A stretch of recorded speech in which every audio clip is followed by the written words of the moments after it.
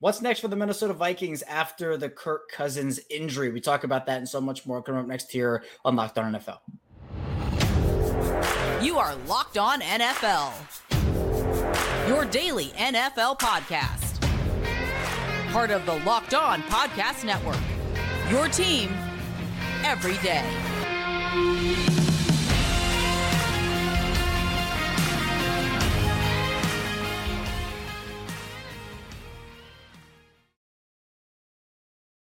Welcome into another episode of the Locked On NFL podcast, part of the Locked On Podcast Network, your team every day. I'm your host, Kevin Oestreicher, the host of Locked On Ravens and one of the many NFL experts here on our network. We're free and available on all podcasting platforms. That includes over in video form on YouTube and wherever you get your podcasts in audio form. And thank you so much for making Locked On NFL your first listen each and every day as we dive in to the biggest stories around the league from the Week 8 Sunday action. It was another doozy of a slate, plenty of crazy games, unexpected contributors. And we're going to get into all that here today.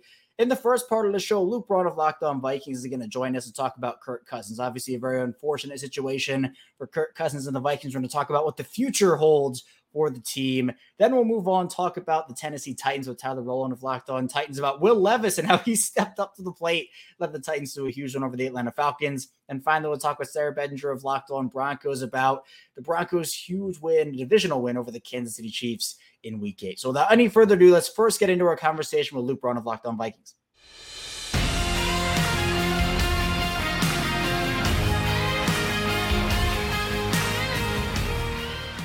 Well, the Minnesota Vikings defeated the Green Bay Packers 24-10 in Week 8, but that was not nearly the biggest storyline of the game. Here to talk about that and more with me is Luke Braun, the host of Locked On Vikings. And Luke, we'll get to the game a little bit, but obviously the big story is Kirk Cousins tearing his Achilles. The replay comes out. Everybody knows immediately what it is based off of previous injuries that we've seen across the league so far this year.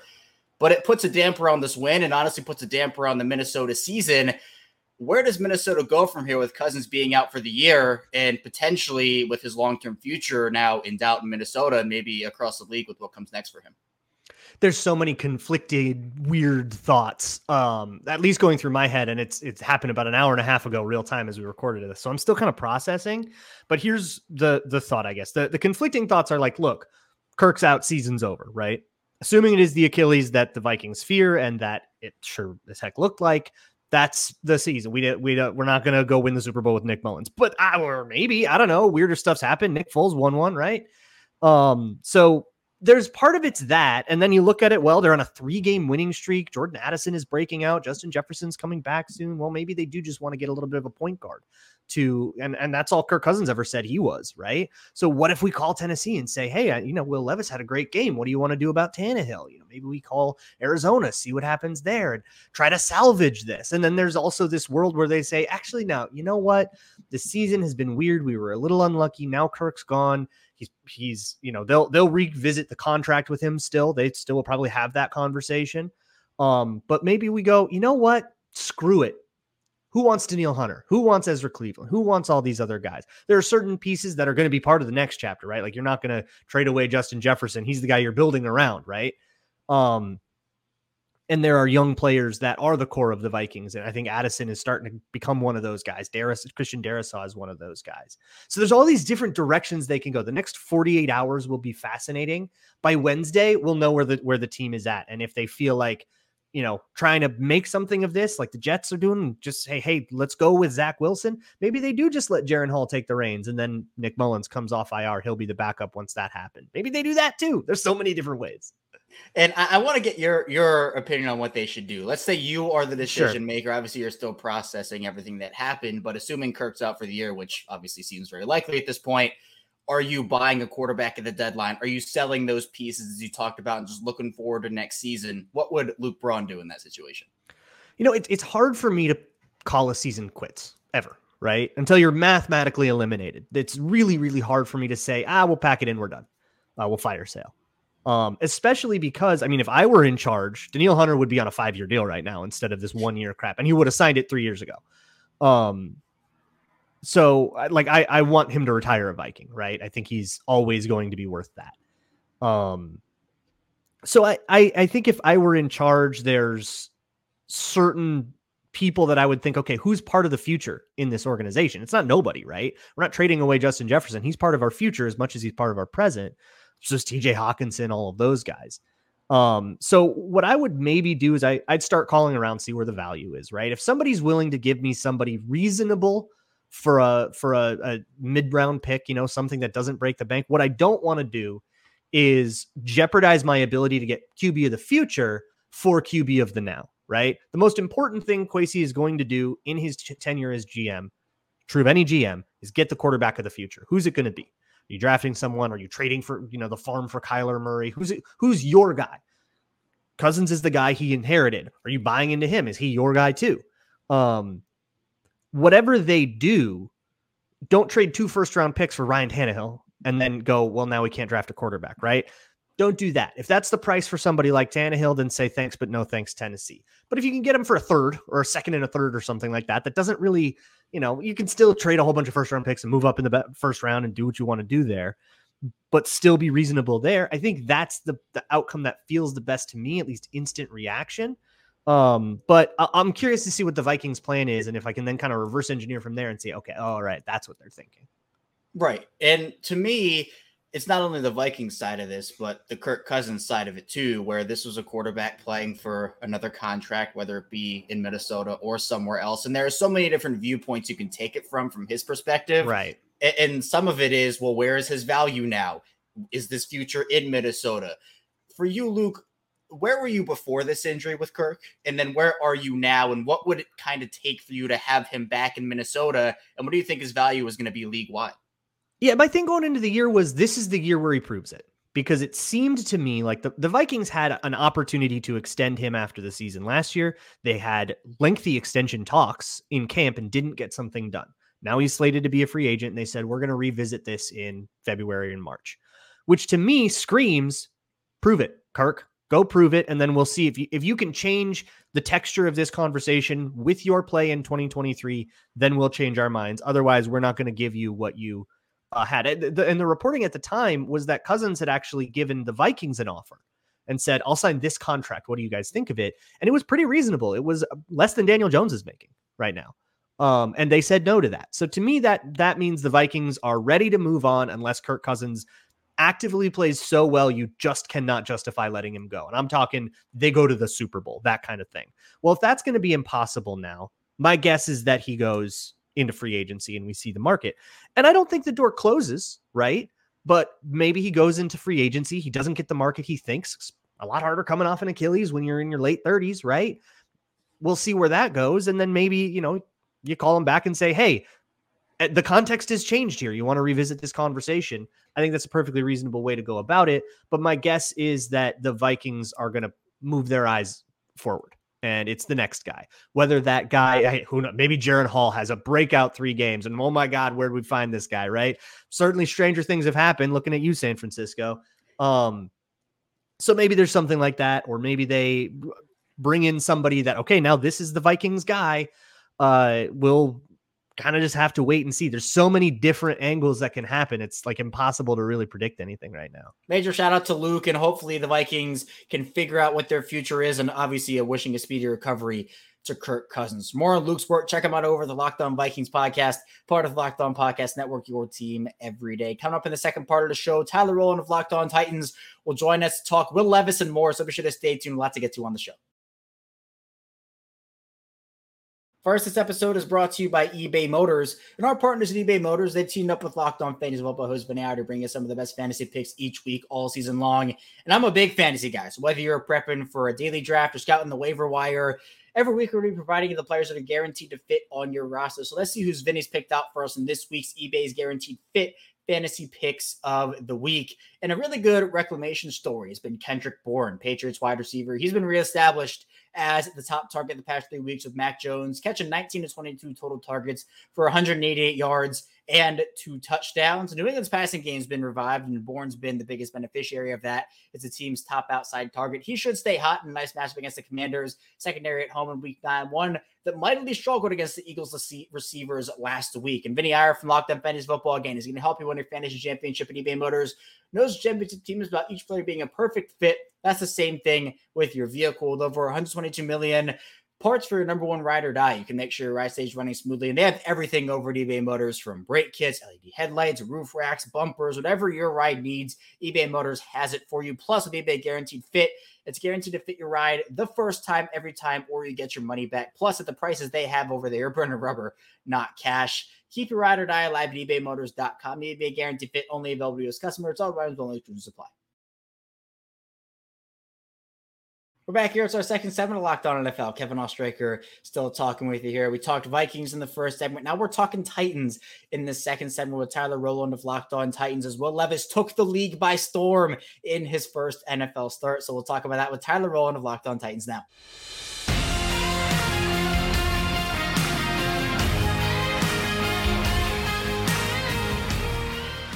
The Tennessee Titans, they picked up a major win under Will Levis, their rookie quarterback, against the Atlanta Falcons, 28-23. And here to talk about that and celebrate the Titans on this show is Tyler Rowland, the host of Locked On Titans. And Tyler, this was a game coming into it. Ryan Tannehill out. There were some questions about how the Titans would manage the quarterback position between Will Levis and Malik Willis. And I'll say it went pretty good for Tennessee in this game. Will Levis shows out 4 touchdowns, 19-29. Derrick Henry, 100 yards rushing, and DeAndre Hopkins, 4 receptions, 3 touchdowns. So I'd say overall a very good game for Will Levis. How do you kind of break down how this went for Tennessee? Well, this is as monumental of a win you can get while being at 2-4 in the middle of a season. Like, this win is not just big for the Titans getting the season back on track. I mean, the Titans are 3-4 now instead of 2-4.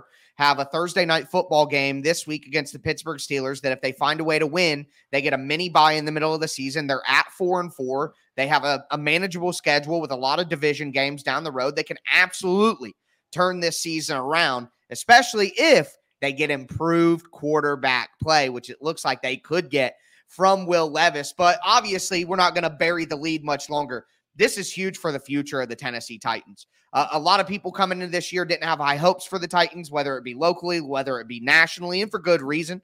And the real question about this season is, do the Titans have a quarterback on the roster that they can count on in the future and they can build around, either in Levis, most likely, or maybe Will Levis, who knew what would happen. And if they don't, they need to still try to go get a quarterback in this draft. They need to get the best draft pick they can. Well, I think although this is just one game, I think Will Levis did things in this game that aren't just a flash in the pan. They're not things that aren't repeatable for Will Levis. I think the Titans have their quarterback of the future, but they also have their quarterback of the present in Will Levis. So not only, and there are different layers to this to contextualize it. You said Tannehill hurt. Obviously, they're 2-4. They trade Kevin Byard. Are the Titans selling? Are the Titans tanking? What's happening with the future of this team? For Will Levis to come in when they're wearing the Houston Oilers jerseys against Arthur Smith, who some people say the Titans would be better off if they would have kept Arthur Smith and fired Mike Vrabel, against Arthur Smith's team at home in the Oiler uniforms on a homecoming weekend for the Titans with 170 alumni in the building. This was huge for this franchise, this day, this moment for Will Levis to come out and do it. I think, again, more importantly than anything, this is a great win to get the Titans season back on track at home. But bigger than anything, it looks like Levis is a guy where you could start to build around him and use the cap space, use the draft picks to build around this guy. It looks like he has it. And I want to dive deeper into the Levis performance. Were there things, Tyler, in this game that maybe on the scouting report coming out of college, or things you saw throughout training camp in the preseason? Were there things in this game he did so much better than you thought he could do at this stage in his career? Yeah, 100%. I think one of the big things that people talked about were turnover-worthy plays, accuracy problems. Levis had one pass where he was really just trying to throw it away and throw it at his tight end's feet, and he left it a little high, and an Atlanta Falcons defender almost went down and got it. I think that's one thing that you were worried about, but other than that one play, he didn't put the ball in jeopardy at all, hit his guys that were open, made the right play. There were decision-making circumstances I think a lot of times Levis has been guilty of in college, trying to make too much happen, trying to put it all on his shoulders, trying to make the big play. There were a few times, one play at the end of the game, 3rd and 4, the Titans try to play action, catch the Falcons off guard, get a quick first down. It would end the game. They'd be able to run out the clock.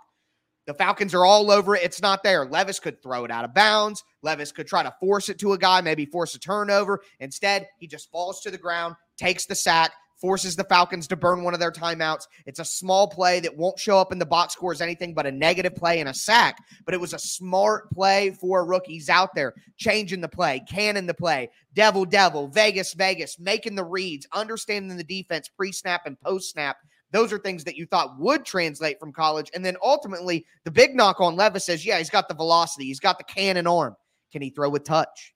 Can he throw layered passes? Well, there was one play on a 3rd and short where they run a play action to Henry, and then Henry goes out into the flat. Levis could drill it home, and Henry doesn't have the surest hands of all time, but instead Levis just floats it to Henry, an easy, catchable ball, didn't need anything special. Henry's just able to secure it, get a first down on a 3rd and 1 to keep a drive going where you ultimately score a touchdown. Like, those are small plays, but they are the things like you're talking about that people worried about with Levis coming out of college. Turnover-worthy plays, accuracy, touch passes. He showed it all, and obviously this is his first game ever. It's only going to get better, and it makes you not to, question things, but why is Mike Vrabel trying to rotate in quarterbacks? Why has Will Levis been inactive for 6 games when he might be the clear best quarterback on the roster? These are all questions worth asking, but for today, we're celebrating that the Tennessee Titans won a football game and look like they may have a young quarterback that they can build around. And those questions, I guess,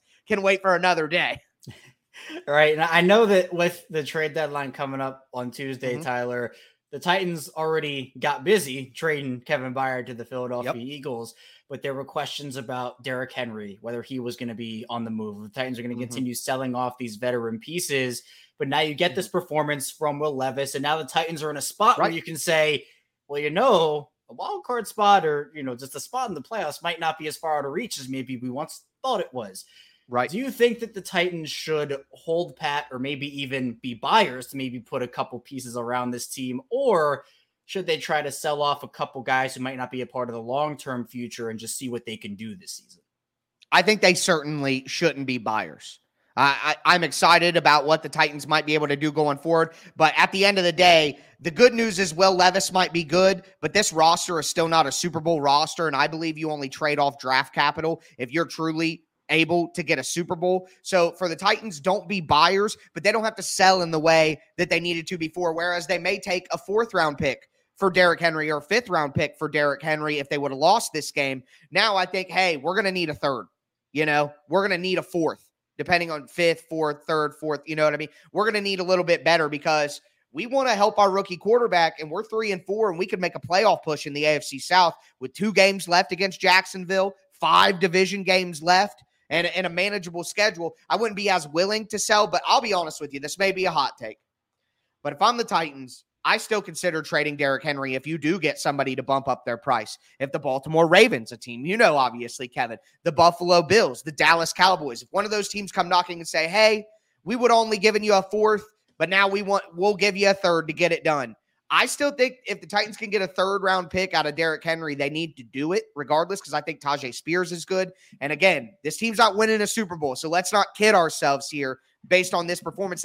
I am going to project the Titans to lose their next game in Pittsburgh on a short week. I think the last time that the Titans beat Pittsburgh in Pittsburgh, I didn't even have a driver's license. All right. So I wouldn't get crazy if I was the Titans, but I wouldn't take yesterday's price isn't today's price. I wouldn't trade Hopkins at all. You want to keep Hopkins to help Levis continue to grow. But if you could maybe move Derrick Henry still, I would consider it. But I wouldn't be buyers, and I wouldn't accept the price that you would have accepted yesterday. Tyler's excited, and I'm super happy for him. Plus, he wants me to be the messenger. We talked after, and he wants me to mention the maybe Ryan Tannehill to the Vikings. What could that look like with the Kirk Cousins situation we talked about in the first segment? So Tyler just wanted me to make that point quickly at the end of his segment. But Tyler's work, you can find him over on Locked On Titans podcast and here on Locked On NFL, part of the Locked On Podcast Network, your team every day. Coming up in the final part of the show, we'll be talking Broncos with Sarah Benger of Locked On Broncos. Be sure to stay tuned. Lots still to get to on the show.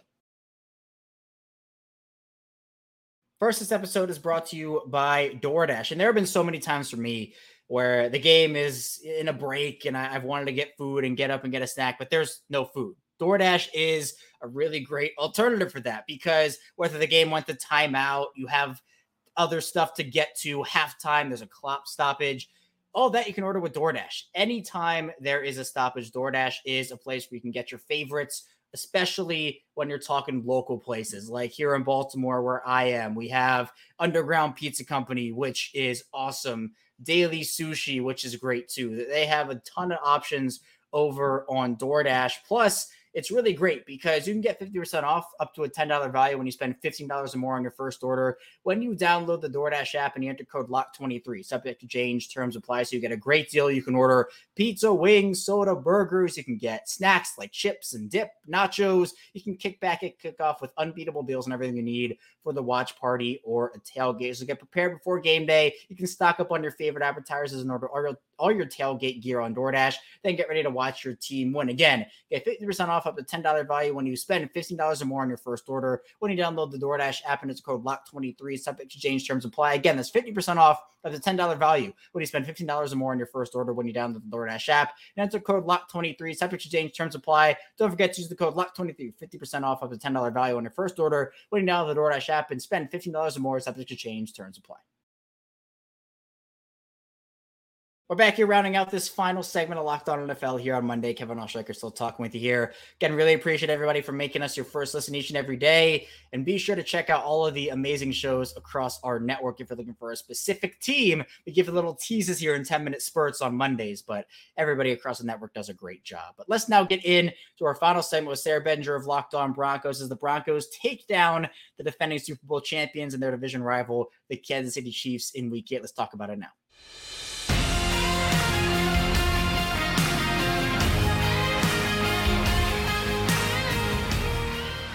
The Denver Broncos picking up their second straight win, and this one was a big one against the Kansas City Chiefs. Here to talk about that with me, Sarah Bedinger, one of the hosts over at Locked On Broncos. And Sarah, I know we were talking off the air. I'm happy that we get to do this because usually when I have you on here, it's, well, what went wrong with Denver this time? But this was a good day for not only the Denver Broncos, Denver Nuggets picking up a blowout win over the Oklahoma City Thunder. So with my Nuggets fan, I'm like, I got to slide that in there quickly. But let's talk about this Broncos team, Sarah, because Russell Wilson only throws for 114 passing yards, and the Broncos win by 2 scores. I know the headlines were Mahomes coming in with the illness. Is this going to be the flu game for Patrick Mahomes?